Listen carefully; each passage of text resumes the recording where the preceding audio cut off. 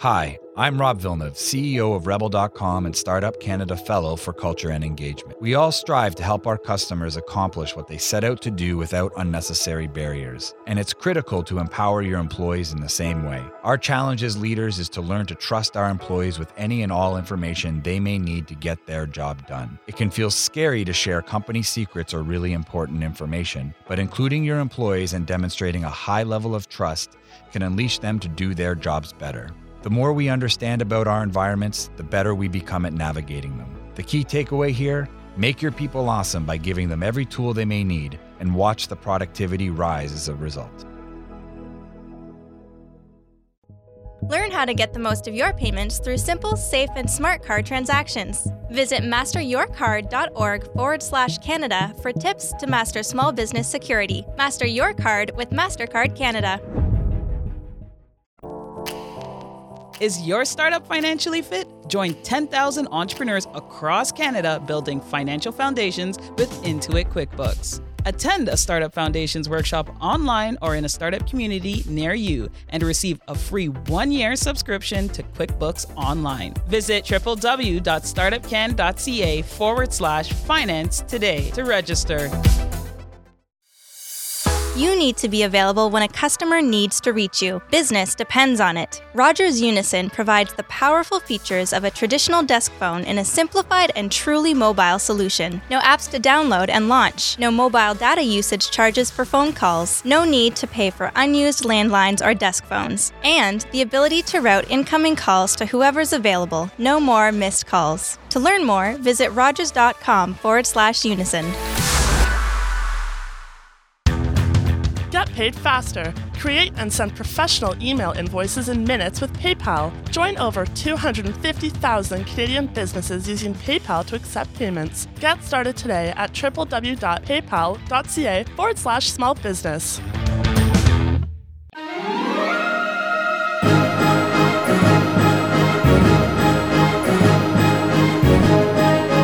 Disruption, investment, work-life balance. Delving deep on the topics that matter most for entrepreneurs. He's Rivers Corbett on the Startup Canada Podcast Network.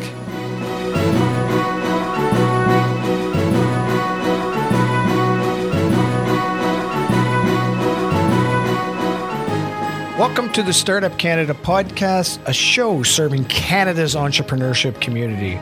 On this show, we connect you with the most innovative and entrepreneurial movers, shakers, and change makers across the country. With day-in-the-life stories and in-their-shoes experiences, we dive into the true grit of running startup and scale-up companies. The Startup Canada Podcast is a production of Startup Canada, the national rallying community for Canada's 2.3 million entrepreneurs. If you are a regular listener, welcome back. If you're new to the program, don't forget to visit the iTunes store to subscribe and visit startupcan.ca to connect with both your local startup community and to join Startup Canada to access training, resources, and a peer network to grow your success. I am your host, Rivers Corbett, founder and CEO of Coaching by Rockstars. Ever thought about a career as a business coach? Coaching by Rockstars teaches business coaches how to build a successful coaching business from scratch. Visit coachingbyrockstars.com for more information. Ladies and gentlemen, all right, back to the beer, where we all like to go in conversations, but in reality, this is a beer with a lot of gusto behind it because it is a great success story, and we're just thrilled to have as our guest today, Steve Beauchesne. He's the CEO and co-founder of Beau's All Natural Brewing, or of course, Beau's for short. Beau's is a family-run, employee-owned, and totally independent Canadian craft brewery that has seen, get this, 500% growth in the past 5 years. And since it started in 2006, Beau's has won more than 85 national and international awards for beer making, marketing, sustainability, and has raised more than $1 million for charity. It's freaking awesome. Steve certified Beau's as Canada's first ever B-Corp brewery, founded February 1st as International Gruit Day, and successfully lobbied to have some of Canada's old beer laws changed to recognize the rights of craft brewers. Today's podcast, we're going to talk to Steve about his journey into the B-Corp beerpreneurship, I love it, and how Beauchesne integrates giving back into its business model. Steve, thanks so much for coming into the studio today. Hey, thanks for having me. Great stuff. Well, look, let's get back into, start with about your personal journey you've taken to get where you are today as the CEO of one of Canada's fastest growing breweries.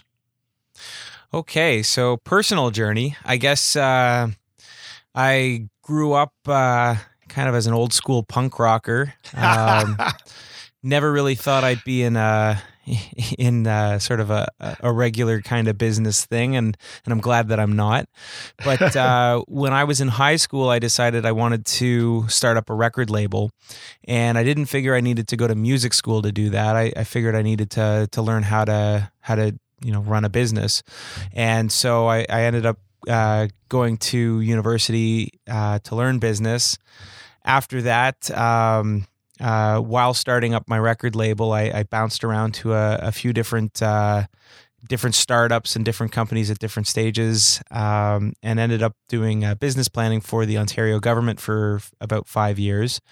And basically, one day my dad said, "Hey, the textile business I've been running in Van Gleek Hill has basically lost its last customer. The whole textile industry in Canada basically just picked up and left one day." And so he kind of stopped me short, and I said, "Well, Dad, what are you going to do? You're going to have to shut the business down." And he said, "Well, I've got a bunch of different ideas, but one of them is I always see you coming home with different craft beers that you've found, and I know you're a home brewer. What would you think if I were to open up a brewery in Eastern Ontario?" And I kind of stopped and thought for a second, and I said, "Well, if you're serious, Dad, I'll sell my house and quit my job and fold up the record label, and I'll start a brewery with you." Cool. And yeah, we just spent the rest of the day dreaming up this brewery we were going to open. And the next day, we kind of sobered up, and it still seemed like a good idea. So we just started working on it. And it took us 2 years to get the brewery off the ground. Right. But ever since, it's been one heck of a wild ride. What did you do for money during that 2-year time period when you were getting it off the ground? You got to look after yourself. How'd you make that happen? Well, I guess a couple things. One is I moved into my parents' house, right? And Mom was the only one of us that actually had a real job during that time, so she was kind of supporting. Mom. Yeah, she was supporting all of us. Because I'd been working for the Ontario government, I had a newborn child, and I decided to take the paternity leave for the first few months. So had a little bit of income from that, and then I racked up a whole lot of credit card debt. Attaboy. I love it. So that's how you started, and it took 2 years to get from there. So now we're based on the numbers anyway. Did you actually have your first customer in 2006, or is that when you started conceptually to start to build the company? No, so the very first batch of beer was released on July 1st, 2006. So It took us 2 years to go through the whole development and get the first batch to market. And walk us through that first year. What are some highlights from that first year that, tell your story, because I'm sure there's things that people are going to say, "Oh yeah, I can relate to that." But what's some highlights, the top 2 highlights from that year? In the first year, I think the first batch is quite strong in my memory. We'd been working towards a startup. We originally were hoping to launch in time for Victoria Day, or May 24. And we had a series of setbacks, and so it turned out it wasn't going to happen till July. So we went ahead and got all of our our press release ready and our initial marketing, and told all the restaurants to be ready for our beer. And then we had a couple more delays, and we were right down to the wire where it was like the day that we could pull the beer out of the fermenter was the first day that we promised to have this beer. And we had this, press conference set up, and CTV was going to be there, and cool. all the newspapers were going to be there, and it was going to be this big thing. And then the day of, the filtration was going slower than expected, and getting the beer into the kegs was slower than expected. So we were sitting there at the pub, waiting for this very first keg of beer, and Jamie, who's now our sales manager, but at the time was our one of our first 2 sales reps, was bolting up the road as fast as he could with this keg, and he finally gets it put on. Hooks it up to the draft equipment. We pour the first pint, and literally my first taste of our beer was on camera. And wild. And you can imagine we'd done test batches with our pilot system, but this was our first commercial batch. And when I took that first sip, it was very apparent to me that the beer tasted absolutely nothing like it was supposed to.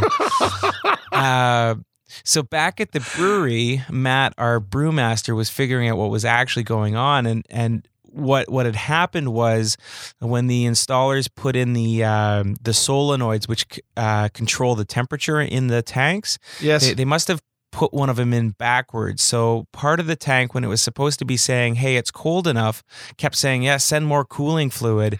So we ended up freezing a third of the batch of beer. Oh my goodness! And you wouldn't imagine, but what happens when you freeze a third of the beer is you freeze all the water. Right. And what you're left with is this super concentrated, big, bold, alcoholic beer. And so that first sip I had was not the crisp, refreshing, subtly complex beer that most people who have tried Lugtread would know. It was this big, aggressive, still delicious, but completely different beer. And so this is all happening on camera, of course. And it was just this look of shock on my face. And we went through the press conference, and afterwards we found out what had happened, and we're kind of left with this dilemma: do we sell this beer? It still tastes really good, but we will kind of have to admit to people that it's not what we expected. And we ended up deciding, the right thing to do was not just to sell the beer, but to sell the beer and let people know what had happened. Because 1, the beer was delicious, and 2, it was an interesting story. Right. And some people in Ottawa really liked that, and other people in Ottawa really didn't like it. So we started off, our very first batch of beer, and we've got all these critics already slamming us on Bar Towel and Rate Beer and all these big forums for brewers. And so we had this crisis moment already, and we're 2 days old. And so we didn't know at first what to do with this. We still felt strongly that the beer was good, but we also recognized that it was different than what we'd intended. So we made up all these little flyers, almost like you'd expect to see a kid at a music concert handing out. But instead of advertising the next concert, it was, "Hey, try our beer. It's absolutely not what we expected, but it's still pretty tasty." Nice. And that started winning people over. And what we ended up doing is we took the very last keg of that batch, and we brought it to, at the time, Ontario's biggest award ceremony, which is called the Golden Tap Awards in Toronto. And we brought this keg down, and we brought down these flyers that explained what had gone wrong and why we still thought it was a tasty beer. And at the end of the night, they announced the winner for the best beer at the festival. And guess what? We won. Love it. We went from criticized harshly for that first batch to being award-winning on our first batch of beer. And that really changed the dynamics for us in an incredible way. Suddenly we had credibility. Suddenly people, were interested in who we were. And that really started the ball moving for us. And I think that, that very first batch of beer was such a watershed moment for us. That it's if you're looking for a dramatic way to start your business, screw something up entirely the first time around. Yeah. But you keep going, right? That's the key. You keep going, you adjust, you pivot, you be flexible, and so on. And I think it's a great testament to that perseverance. I mean, you didn't intend to have it that way. And the other thing that happened in that process, and I'm sure you realize it, but what came out of this conversation is it actually humanized your company, and that it really made a connection that, hey, these guys and gals they're just a bunch of business people trying to do a good product, and they're being honest. And I think that probably at the end of the day, even though the critics were there, I think escalated you a lot faster than you might have give yourself credit for, because of that, falling on your sword. And it was still good too. That was key. It still had to be good. Yeah, absolutely. Cool. And kind of having those relationships with our customers is, as you mentioned, been one of the things that's really, really separated us from other breweries. Yes. We really go out of our way to make time for the people that drink our beer, whether they've got wonderful things to say or less so wonderful things to say. Yeah, well, that's okay. I mean, it's all about relationships, and so can you? I'm interested in that piece now, and for everybody on this call, I told Steve before we get started. Yes, there's a script, but I might go off target on it, and you're going to get one of those questions right now, early in the conversation. Talk to me about that relationship strategy you have, because it's a competitive world that you're in. You've been very successful with it, but ultimately gets down to key relationships, and I'll say not with the necessarily end consumer, but with the restaurants. I'm interested in how you those distributors of your product. How do you approach a relationship strategy with them?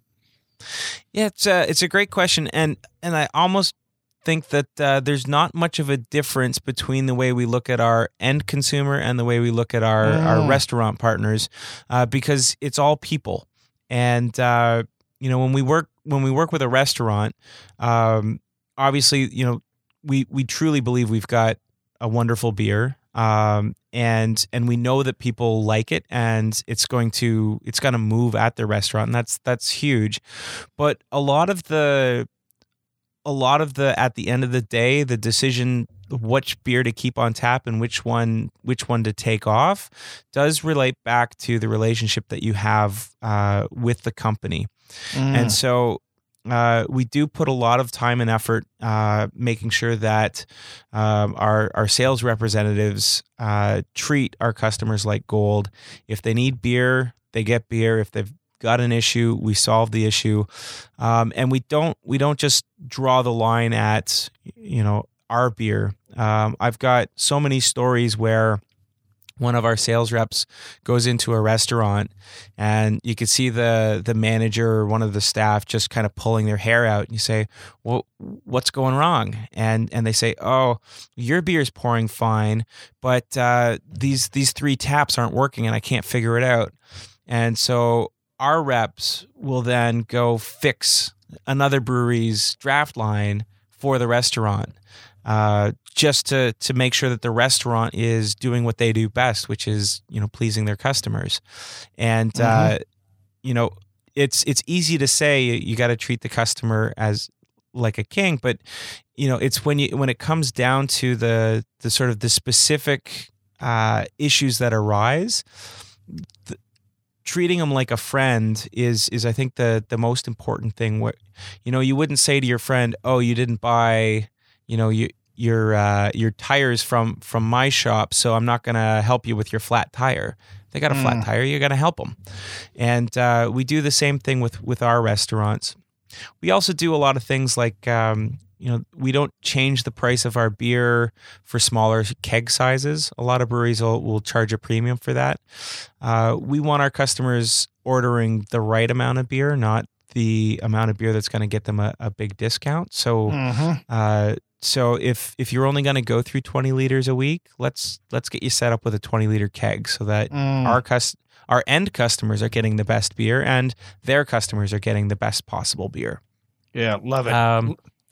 But I think a lot of it too is you need to have a real relationship all the way through the company. And I think that's one of the things that separates craft beer in particular from sort of macro beer, is if you really love a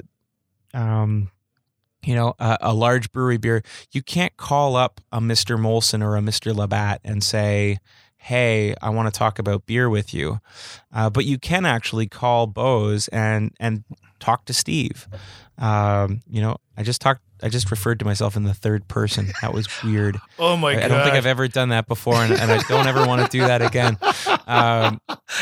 But you can call me up and have a conversation with me, and you can talk to our brewmaster if you want to talk, really, really nitty gritty about the beer. You can come right to the brewery and get a tour, and that relationship with the brewery. And that's the same whether you're, someone that just goes to the LCBO and buys a bottle, or whether you're a restaurant. We had a restaurant bring 20 of their staff through last week, and I took an hour out of my day to walk all their staff through the brewery and give them a tour, because that's what it means to have a relationship. Mm-hmm. I still sign a Christmas card to every single one of our accounts. Very cool. And I've always said, the year that we've got too many restaurant accounts for me to sign a Christmas card for each one is the year that we've gotten too big. There's a great book you might be interested in reading. I read it, I'm going to say about 4 years ago, but it talks about small giants, companies that have purposely chosen to not be a global empire, but to really continue to grow from within organically and bit by bit build a foundation, and very successful companies making good money, helping a lot of customers. It might be a book that would resonate with you and your team, because that sounds to me like you're becoming is definitely a small giant. Can you tell me? It sounds really. Sorry, I was going to say it sounds really interesting, and the concept of growth comes up a lot in craft beer, because a lot of customers want their craft breweries to never grow, and you're only sort of special if you're so small that no one can ever find your beer in some people's eyes. And that's it's one of the things that we've really focused on is, we don't grow for the sake of growing. Growing is not the goal. Yeah. But what we find is when we do the right thing for the right reason, we tend to be rewarded with growth. And so I find that growth is the symptom of making good decisions, and decisions that are for our customers. Yeah. And I think that's one of the reasons why we've been able to grow. We're still not huge by any means, but we've been able to grow fairly quickly without customers kind of pointing and saying, oh, I remember when they used to be cool, because we still treat our customers the same way. We still treat the way we make our beer the same way. We haven't sacrificed who we are for this, god of growth.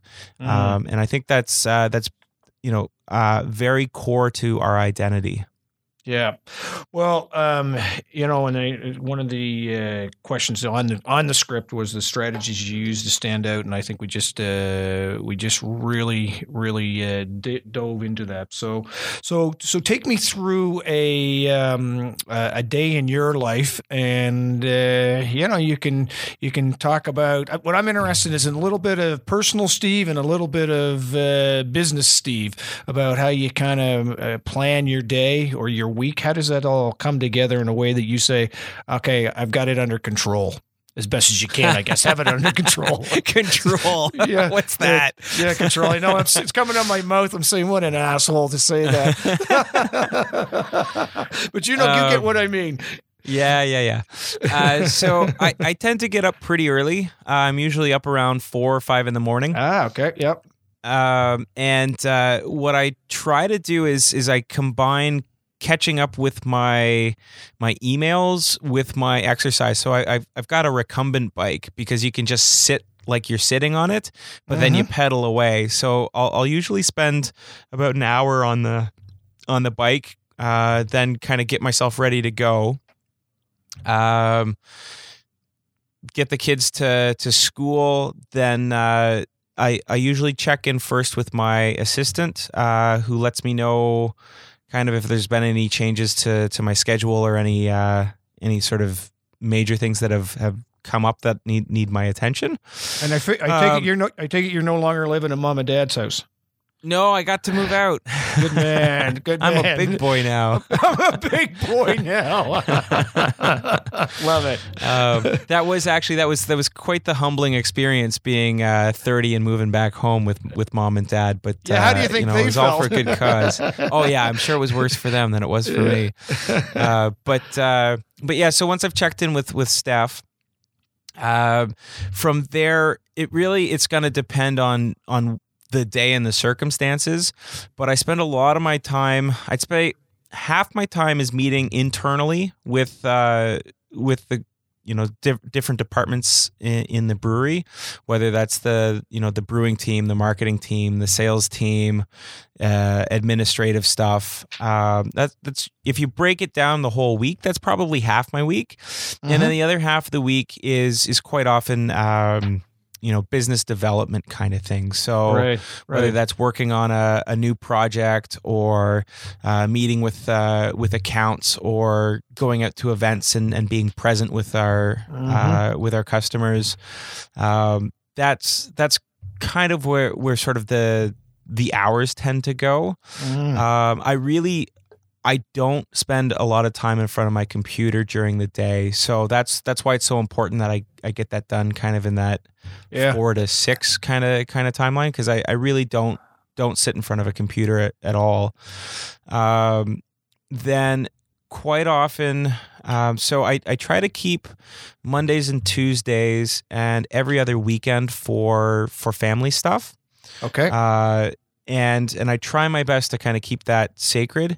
And then Wednesday, Thursday, and then every second weekend is work. So, that'll be, again, going out to visit accounts at night or being at a festival or kind of you name it. Lots of travel. We're now selling across Canada, so lots of travel to different places to be present and actually see how things are actually going, as opposed to just reading reports about it. And then lots of time spent either with customers or with sort of potential new partners and things like that. But yeah, it's kind of trying to pick out a typical day. There's parts that seem typical, and then a lot of it, one day it's okay, what are we going to do with this new project? Or another day it's something else. Right now we've been going through, it's our year end is January 31st. So we've been doing a lot of strategy sessions over the last month, and that tends to be a big part of what I do during sort of this time of year. You move into spring and it tends to be all about, the festivals, because everyone wants to see what's new and exciting for the year. Summer is usually about getting beer out the door, because keeping up with sales can be a real challenge. So it's, really being at the brewery and making sure that we get the beer out the door. Fall, we've got our Oktoberfest, and that's a beast all to itself. And then we're right back into planning again. And you've got the Rwanda Craft Brewery project also, on top of all that stuff that you just kind of do on a weekly basis. Is just quite magical. Can you tell us about that project? Yeah, so we turned 10 last July, and as we were approaching our 10th birthday, we were asking ourselves what we were going to do to celebrate to start with, and I guess I said to the team, we can't take this moment to pat ourselves on the back for a good 10 years. What we need to do is take this as a moment in time to define who we want to be for the next 10 years and how we want to be remembered 100 years from now. Wow. And that got us really talking about values. And we talked about the things that we've been doing that we really liked and wanted to do more of. We also talked about things that, we hadn't really done as much as we would have liked to.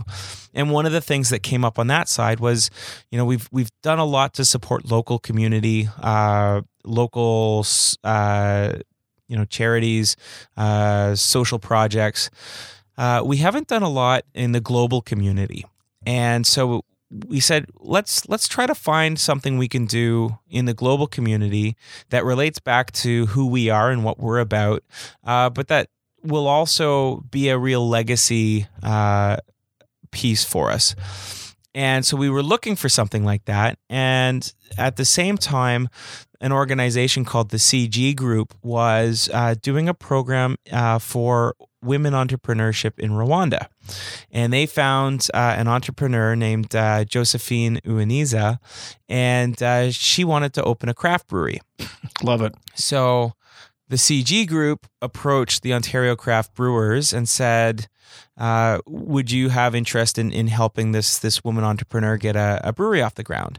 And the Ontario Craft Brewers Association said, well, it's not really in our mandate. We're really focused on craft beer in Ontario. But because I sit on the board, I saw the file and I asked for permission to approach them on my own. And so they said that was okay. And then we started talking first with CG Group and then with Josephine, who we call Fina, just so that when I accidentally skip back and forth, you know who I'm talking about. Yeah, and by the way, you just did a third person again, by the way, but only for her this time. No, I didn't. Did I? Yeah, we call her Fiend. That's all. We is not third person. That's a collective third person. That's the collective. All right, we're gonna have a battle, a grammar battle, right here on the podcast. Exactly. Man. Love it. I'm okay to say we. I'm just not gonna say Steve. Okay, cool. All right, but back to the show.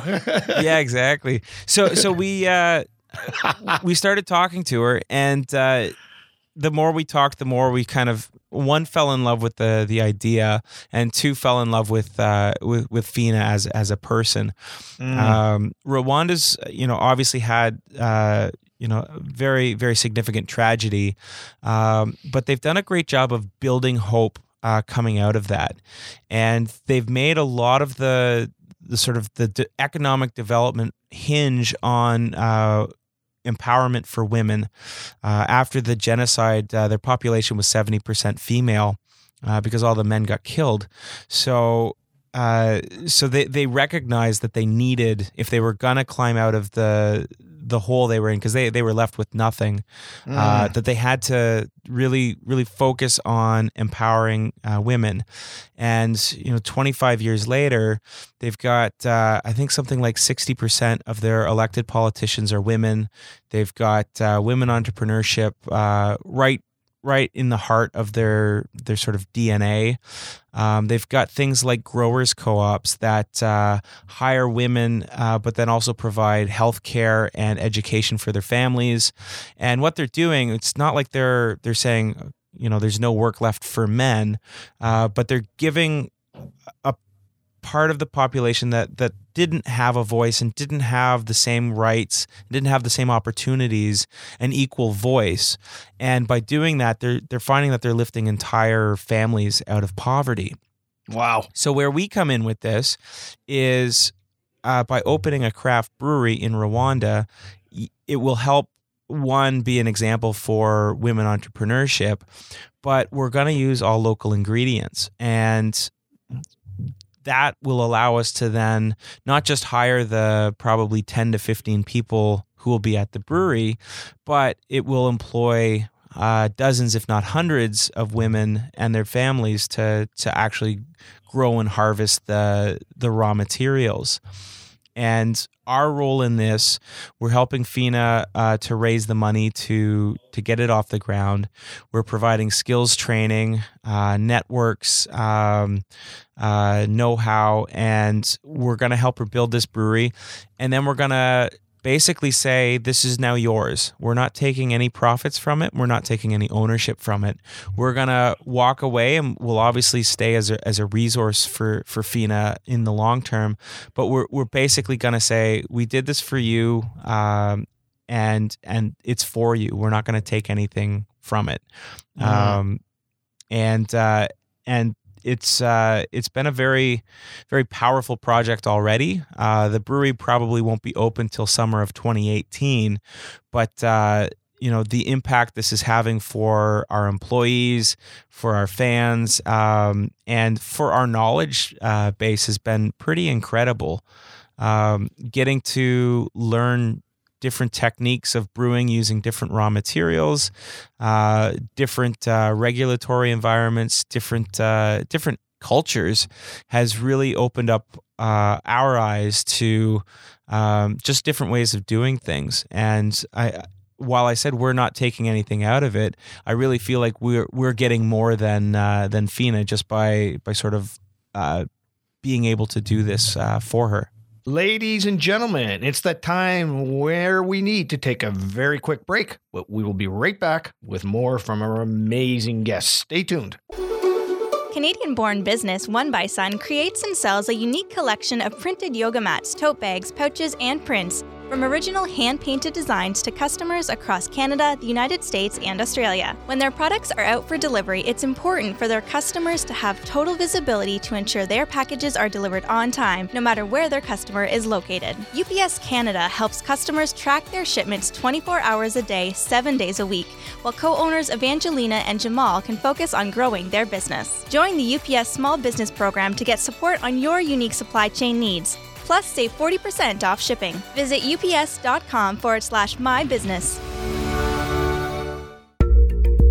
Scotiabank understands what's involved when businesses first open their doors and the support that's needed to keep them open. They're helping customers respond to the speed of business, making it easier for entrepreneurs to open their accounts and apply for business loans online in minutes. To learn more, visit scotiabank.com/smallbusiness. Thank you to our sponsors, and we are back. I'm curious in this journey, and by the way, I don't want to talk also about the fact that you, at that 10th birthday, you also sold your company to your employees, and I'm curious about what you thought about that, what you think about that now. But just getting back to the Fina project, the Rwanda Craft Brewery project. How do you approach this PR balancing act between telling this story because it's a good freaking story and other people who say, oh yeah, you're just trying to take advantage of this from a PR economic perspective on the backs of somebody in Rwanda? Have you run across that at all? Or did you think about that going into it? About how do you tell that story? Because it needs to be told, but then there's always those freaking critics that come at you and, Well, I think the critics are a good thing because they keep us from greenwashing, and I think they also keep us honest, right? And if it weren't for critics that would point to us for being exploitative, you could have examples where, and there are lots of examples where companies have done a tiny little bit of good and then exploited the hell out of it. We're telling the story because we need to raise the funds to do this. The whole project's going to cost about $1 million, and while we'd love to write a check for $1 million, we don't have that. So it's important that we tell the story to help raise the funds to do this, and I think it's also important to recognize that, yeah, we are doing this because we want a legacy of helping people. So if we don't tell people that we did this, then we don't have that legacy. I think storytelling is a very important part of any culture, whether it's a business or a community.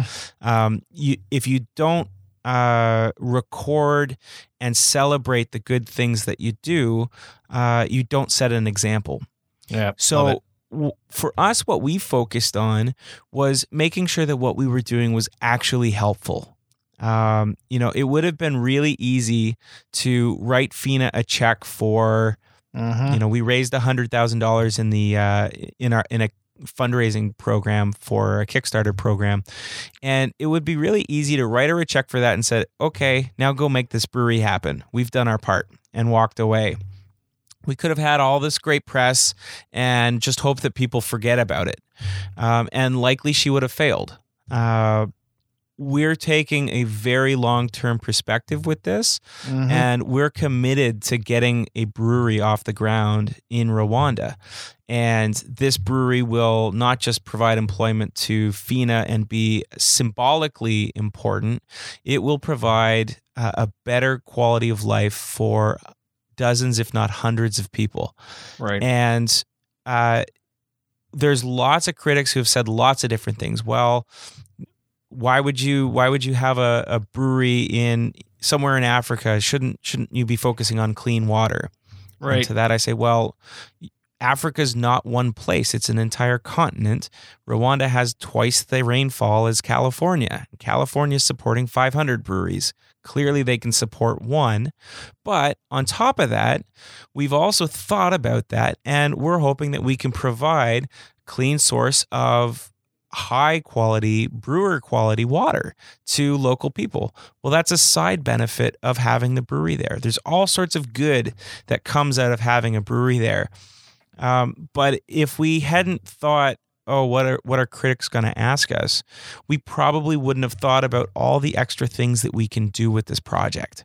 And so to me, the critics out there are a really important part of this, because, you know, I've been in that critic role where I've seen a company, you know, do something very, very minor, and quite often because government forced them to. Right, and then they turn around and put $1 million ad campaign around how good they are for doing it. And it's you're just exploiting an opportunity. Yeah. So a true balancing act for all the right reasons. And I think it's really cool how you've thought it through, and congratulations on that.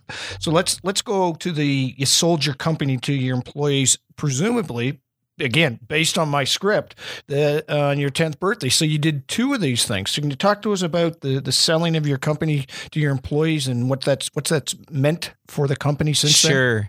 Sure. Yeah. And as you mentioned, for our 10th birthday, we actually did a whole pile of different things.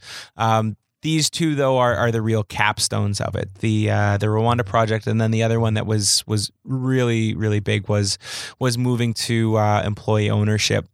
So from a legal technical side, the program that we are running is an employee share ownership program, quite often referred to as an ESOP. Mm-hmm. But what it basically is we started the brewery off, obviously not with enough money to get the thing off the ground. And so friends and family put some money into the company. And over the last 10 years, they've seen on paper the value of their investment go up dramatically. But because we're growing quickly, we're not issuing dividends and things like that. So they're not actually seeing any actual cash. Right. Some of these friends and family members, they're getting into their 70s, and they're starting to say, hey, is there any way to ever get any money out of this thing?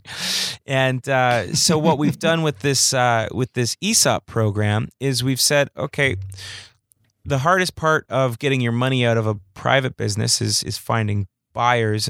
And from our perspective as a brewery, we don't want just anybody as an owner here. So we're not even going to let you just sell to anyone, because, you know, we're very, very fiercely independent. Right. So what we said is, let's set up this model where over time our employees can buy your shares. And so the way the process works is, first we went to an independent third-party valuator. They decided what the value of the company was based on revenues and profit and everything else, debt load, a big long report, and it came up with, you know, this is how much the company's worth. And we said to the investors, this is how much your shares are now worth. How much would you like to sell? And the investors that wanted to sell said, okay, this much. And then we turned to the employees and said, okay, we now have this many shares available. How much would you like to buy? And then we act as the intermediary to just match it up. And then this process repeats every year, so that over time, the goal is that 100% of the shares that are out there will be owned by people who are actively engaged in the company. And so what this does for me and Dad is, we now have a guaranteed exit plan where I'm obviously not going anywhere for a long time. So I'm not stepping down or selling my shares at the moment, but I've got a plan in place for this. from our employees' perspective, this is huge because they're no longer just working for a paycheck, and they're not just working because they like the values of the company. They're now part owners with us, and every decision they make is now through a lens of, I'm an owner here. I want to see this company do as well as humanly possible because I'm going to be one of the ones that really benefits from it. And I kind of feel like in a lot of ways, making this transition was really living up to a promise that we'd made. And obviously we didn't promise our employees they'd all get ownership of the company. But when we hired people, we always said, we're a friends and family company. We're going to treat you as if you're just as important as any family member. We're going to treat you like you're part of the ownership team. And so in turning 10, we said, you know what, we're no longer going to treat you like you're owners. We're going to make you owners. And, to me, it's something that we didn't have to do. But I think it was the right thing to do to protect our independence, to protect our legacy as a company, but most importantly, to give to our employees the opportunity to succeed along with us. And the other really interesting... Oh, sorry. What I'm curious about, and you're going to say the other thing in a sec, but I'm curious.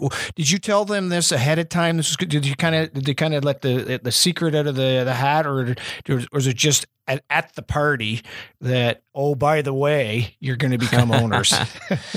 Yeah. So it was an interesting thing because, to me, the most important thing was I didn't want to do something really good for our employees and then have them find out because they read something on Facebook or read a press release. To me, it was so important that they heard from me and Dad directly that we had to do this kind of cloak and daggers thing while we worked on the project.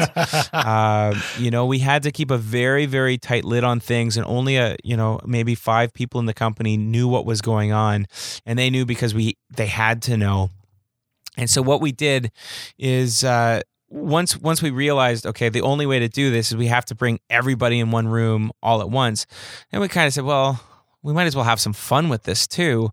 So we kind of sent out this, this company-wide email saying, okay, it's, absolute mandatory meeting at this repertoire theater in Ottawa. We bust in the people that kind of are from Toronto or further away, and got everybody to the brewery, or not to the brewery, to this theater. When they walked in, they had to sign over their phones so that they couldn't record anything. We literally we asked our accounting firm to send a few folks in suits to kind of get people really worried because none of us obviously wear suits ever. and so all the staff's coming in and they're seeing, these folks wearing suits. They're, they've not been told why they're meeting like this. The tension was pretty high. I bet. And so Dad and I walked in and we started off by saying, when we started this brewery, we never thought we'd ever sell out to anyone, but the world's changed and there's all this global consolidation. We've got to protect our legacy. We've got to, make sure that our employees are taken care of. And so we've had no choice. We had to sell the brewery. And everyone just kind of gasps, and you can see them all white-knuckled. And I love it. And then so the next line is, so I'd like to introduce you to your new ownership team. Beauchesne is now owned by, and we found the goofiest picture of one of our employees we could possibly find. His name is Todd, but we call him Rod Gilbank for reasons I don't even know. But so on the screen behind us, on the movie screen, we had his goofiest picture flash up on the screen. And we said, Beauchesne is now owned by Rod Gilbank.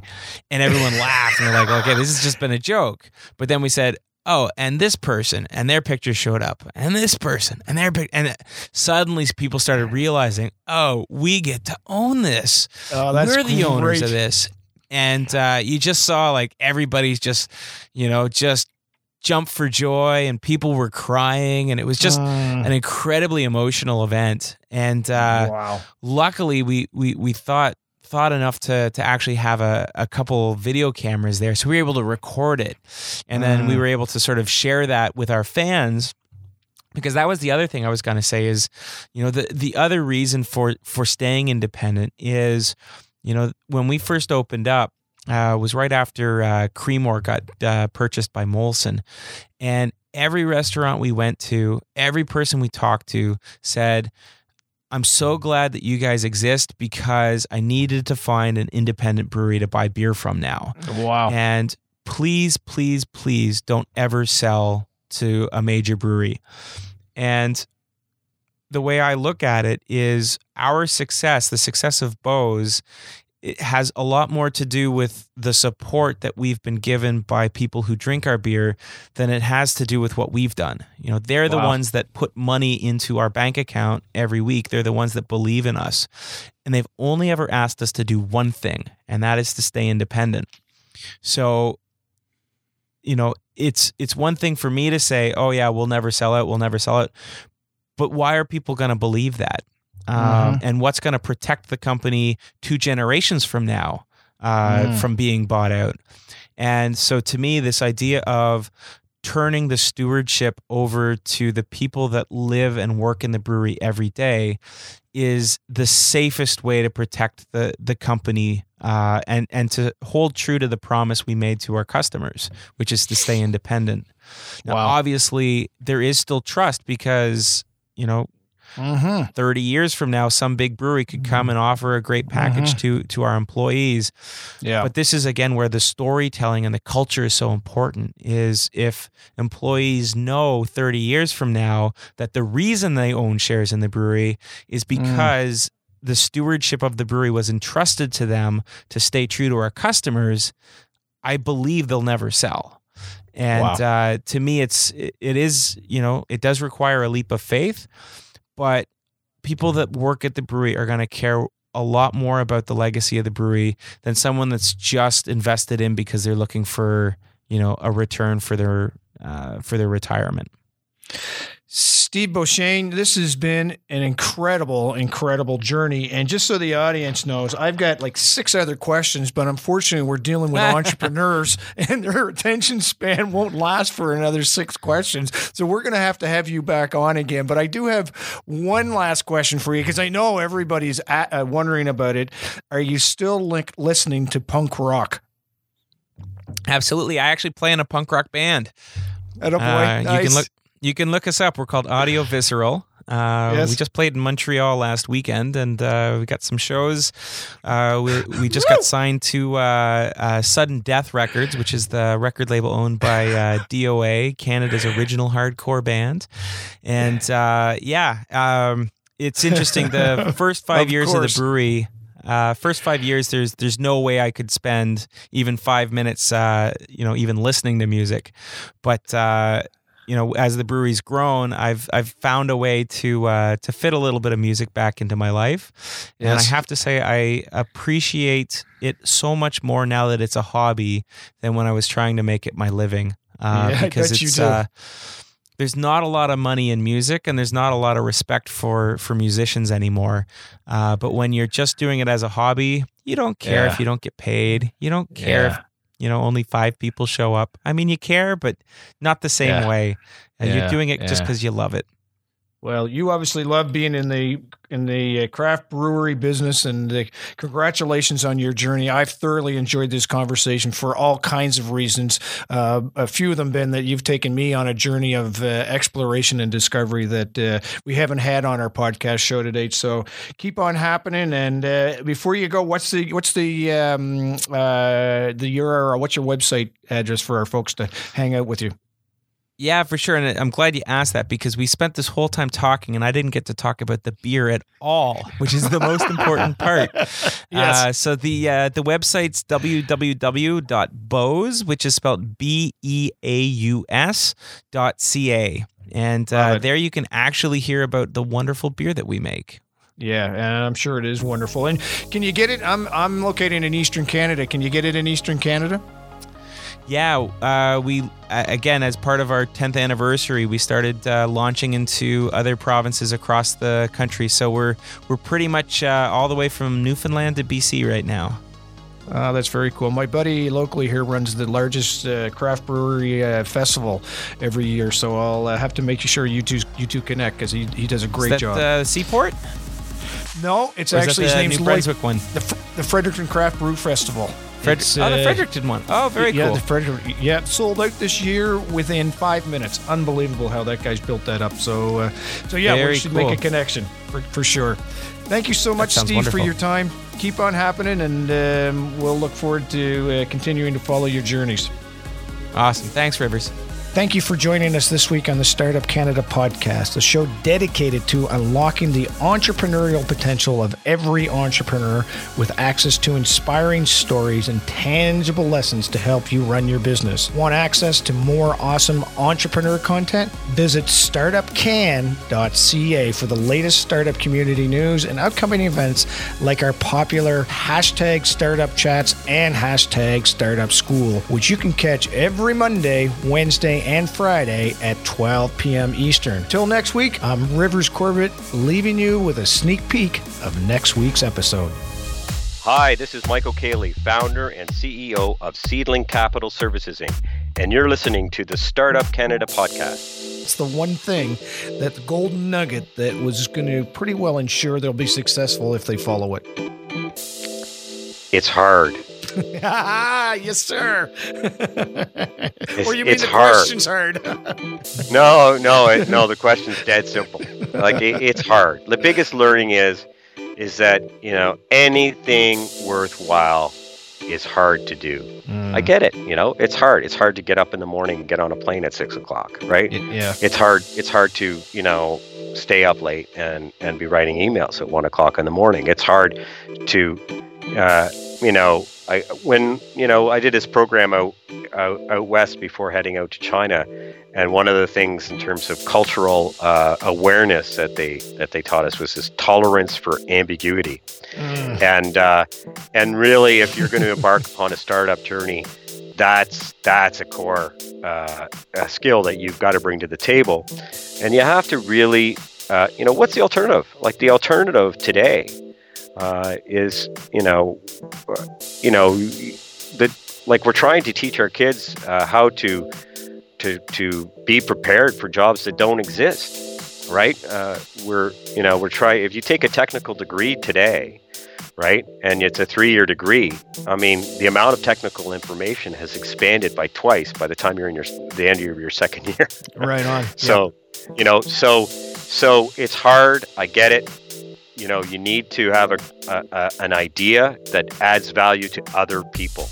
That's the second thing. You really have to have something, and you got to be focused on creating value for other people.